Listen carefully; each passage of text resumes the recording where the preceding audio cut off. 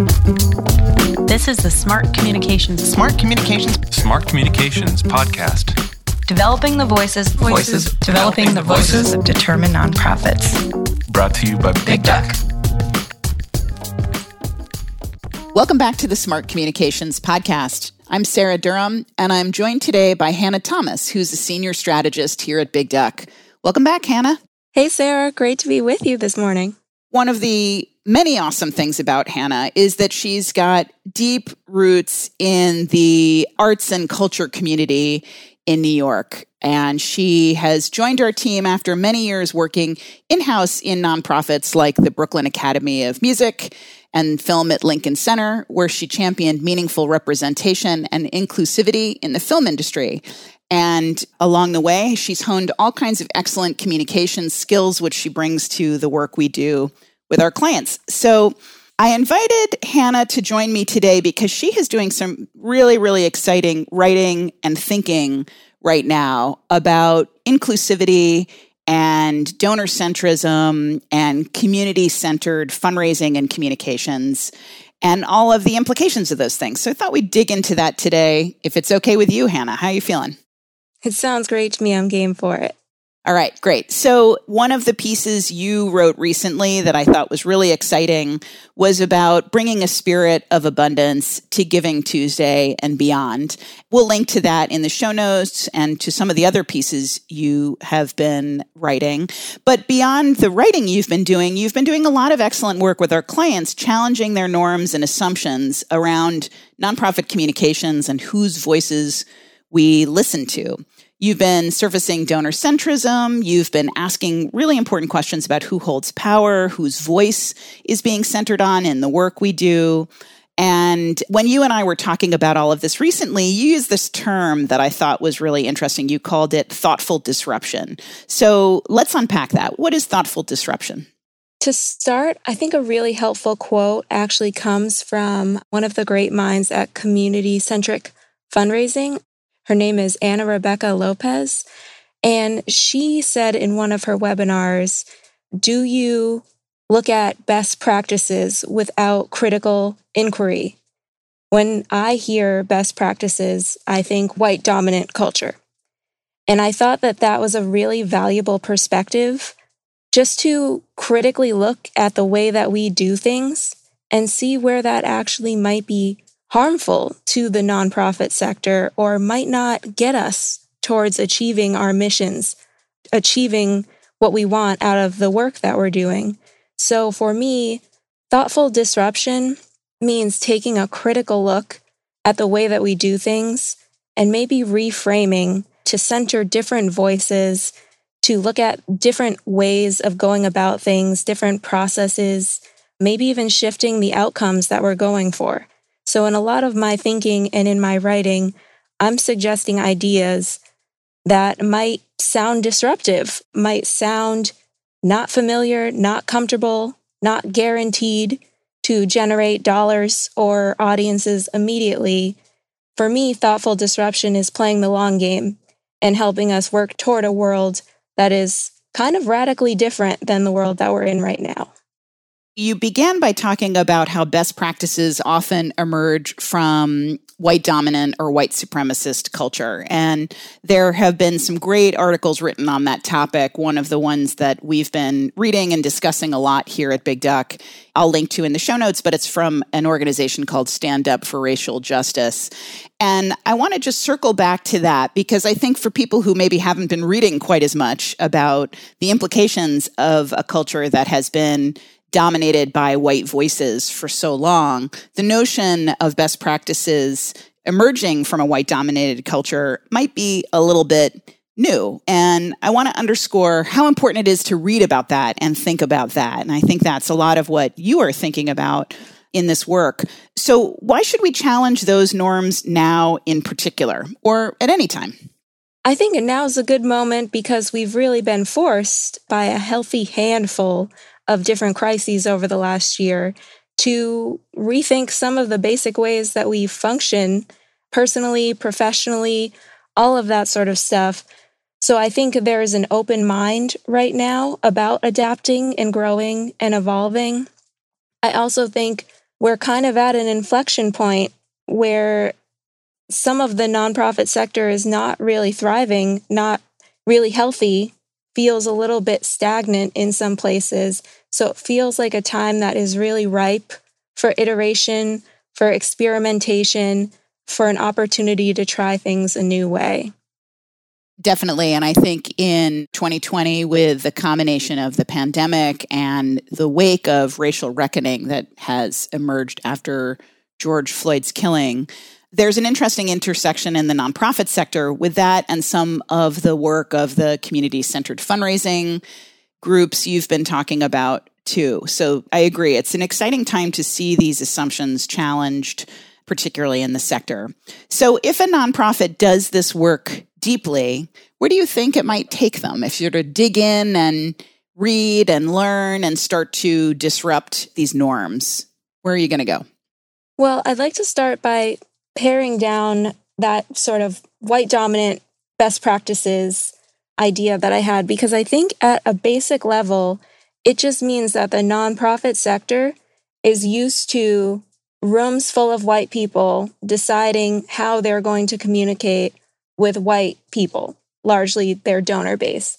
And so the ideas that I'm suggesting are about reframing that, about reframing who is in the room, who is helping make decisions, who you're speaking to, who you involve in your mission, who's important, who you show care for in your work.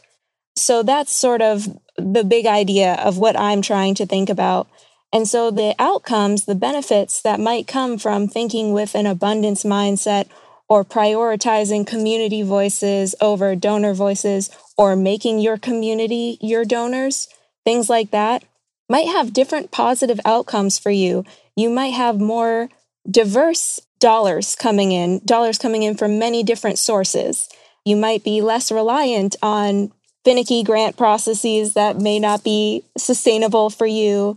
You might have a brand that is beloved and well understood by several different audiences that are important to you, rather than staid or something that just donors identify with. I think there's opportunities, and those seem kind of maybe in the nitty-gritty. I'm thinking even bigger picture about a sector that is more financially robust, more ambitious, sees itself as an ecosystem where everybody has a role to play and everybody is able to healthfully live out that role.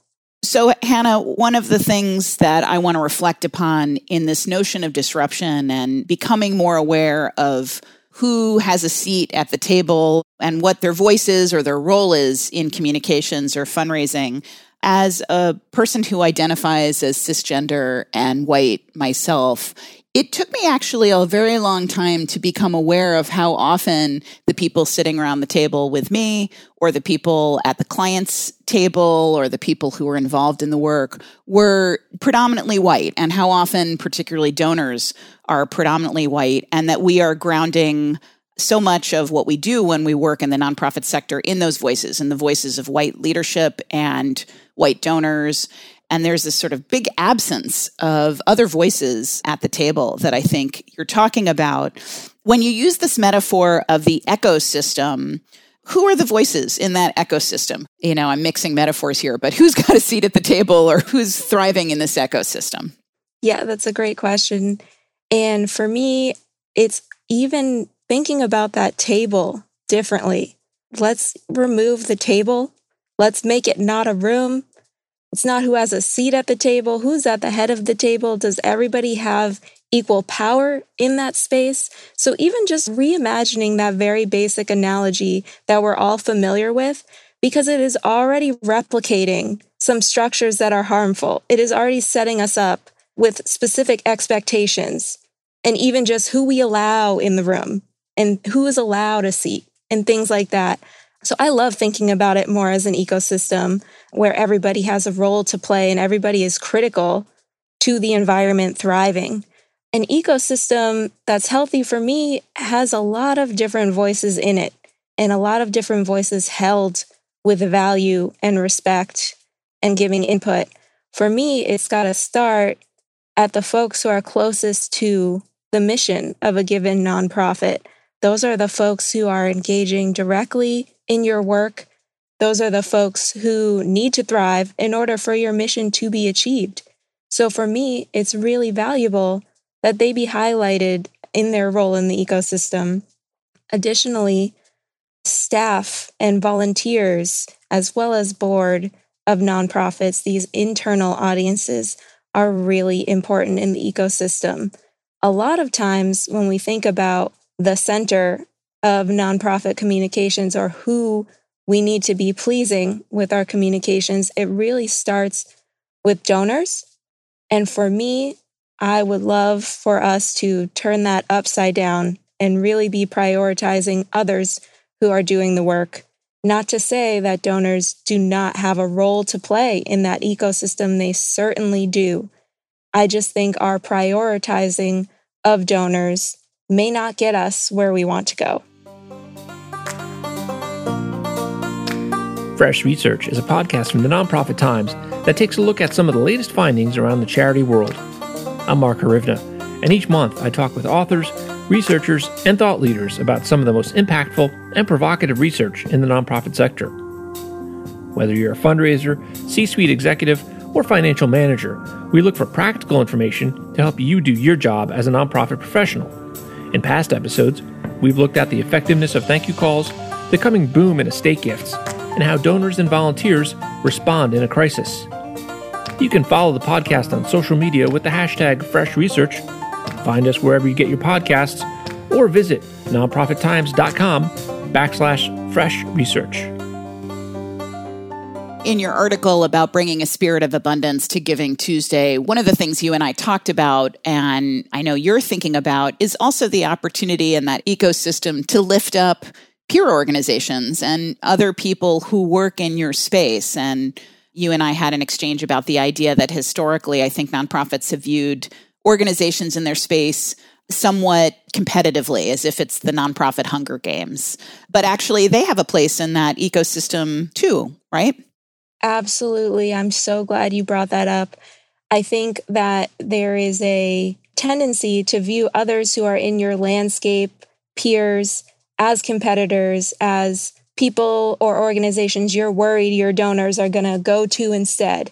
This sort of zero-sum mindset. If the spotlight is on them, the spotlight can't be on me. If they're getting donors, I'm not getting those donors or their dollars. And I think that that's not the mindset that's going to bring the nonprofit sector forward and move it forward into a world that has perhaps more empathy and room for organizations to grow and give. So my suggestion in that article was that nonprofits start shouting each other out and really viewing themselves as part of a collective, like we are all working towards this better world. And by sharing our audiences, by sharing our donors, we're growing our audiences and our donors, and we're drawing really vital connections for our audiences. They're seeing how important it is that we are all working together and how our collective effort is stronger than any individual effort. That's awesome. I love the positivity of that vision and the potential of that vision to really shift from a way of viewing the world as limited and resources as limited towards a more generous and abundant vision. So before we wrap up, I want to circle back to something you said earlier about challenging why there's even a table.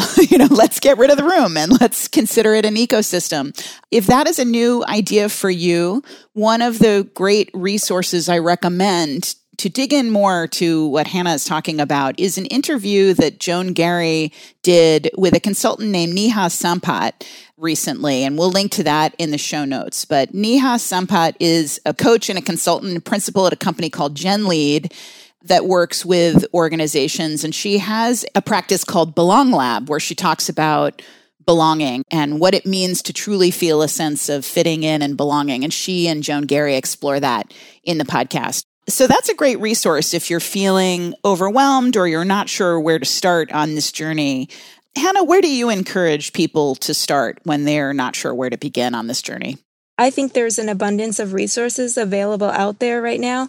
Just type in Google with a question that you're curious about. There are so many people doing good work and good thinking that is always a place that I start with. Additionally, I would say internal reflection. Make space within your organization for your team to meet and talk about these things. Talk about, everybody was very excited to put forth some commitments around DEI and anti-racism earlier in the year. Check in on that. How is all of that going? How are folks feeling? How have you made progress, or where have you encountered roadblocks in those commitments and in affirming those values that you might have put forth? I sometimes think that those sort of vulnerable internal conversations are the best place to start, and having that kind of candid conversation can really take you pretty far. And then if you're looking for baby steps in terms of actually communicating out there with the world, communicating with your audiences, there are a few simple things you could do, like shouting out another nonprofit on Twitter once in a while, just saying, hey, we see you, you're doing great work. We applaud you, rock on. Something like that. It doesn't take a huge lift, isn't the boldest or most radical or something that feels very risky, but it is totally a step towards that world that we all want to work toward. And it could really benefit you. It could benefit that organization that you shout out, and it will certainly benefit your audiences too. Awesome. Well, Hannah, thank you so much for joining me today to talk all of this through. We will be linking to all these resources in the show notes, and you can find Hannah Thomas on the Big Duck website and read more articles by Hannah and get a sense of her practice here with us at bigduck.com. Thanks, Hannah. Thanks so much for having me, Sarah. Are you a fan of this podcast or Big Duck's other resources in nonprofit communications? If you are, we'd love to hear from you. Please drop us a line by writing to hello@bigduck.com to tell us what you're working on and what topics you need help with. We also welcome getting your feedback via reviews. You can review the Hits podcast in iTunes or wherever you listen, and review Sarah Durham's books on Amazon.com. We'd love to hear from you. This is the Smart Communications Podcast, developing the voices of determined nonprofits. Brought to you by Big Duck. Big Duck is an agency that puts smart communications in the hands of nonprofits. We help our nonprofit clients develop strong brands, strong campaigns, and strong teams that advance their missions and achieve their goals. Connect with us at bigduck.com.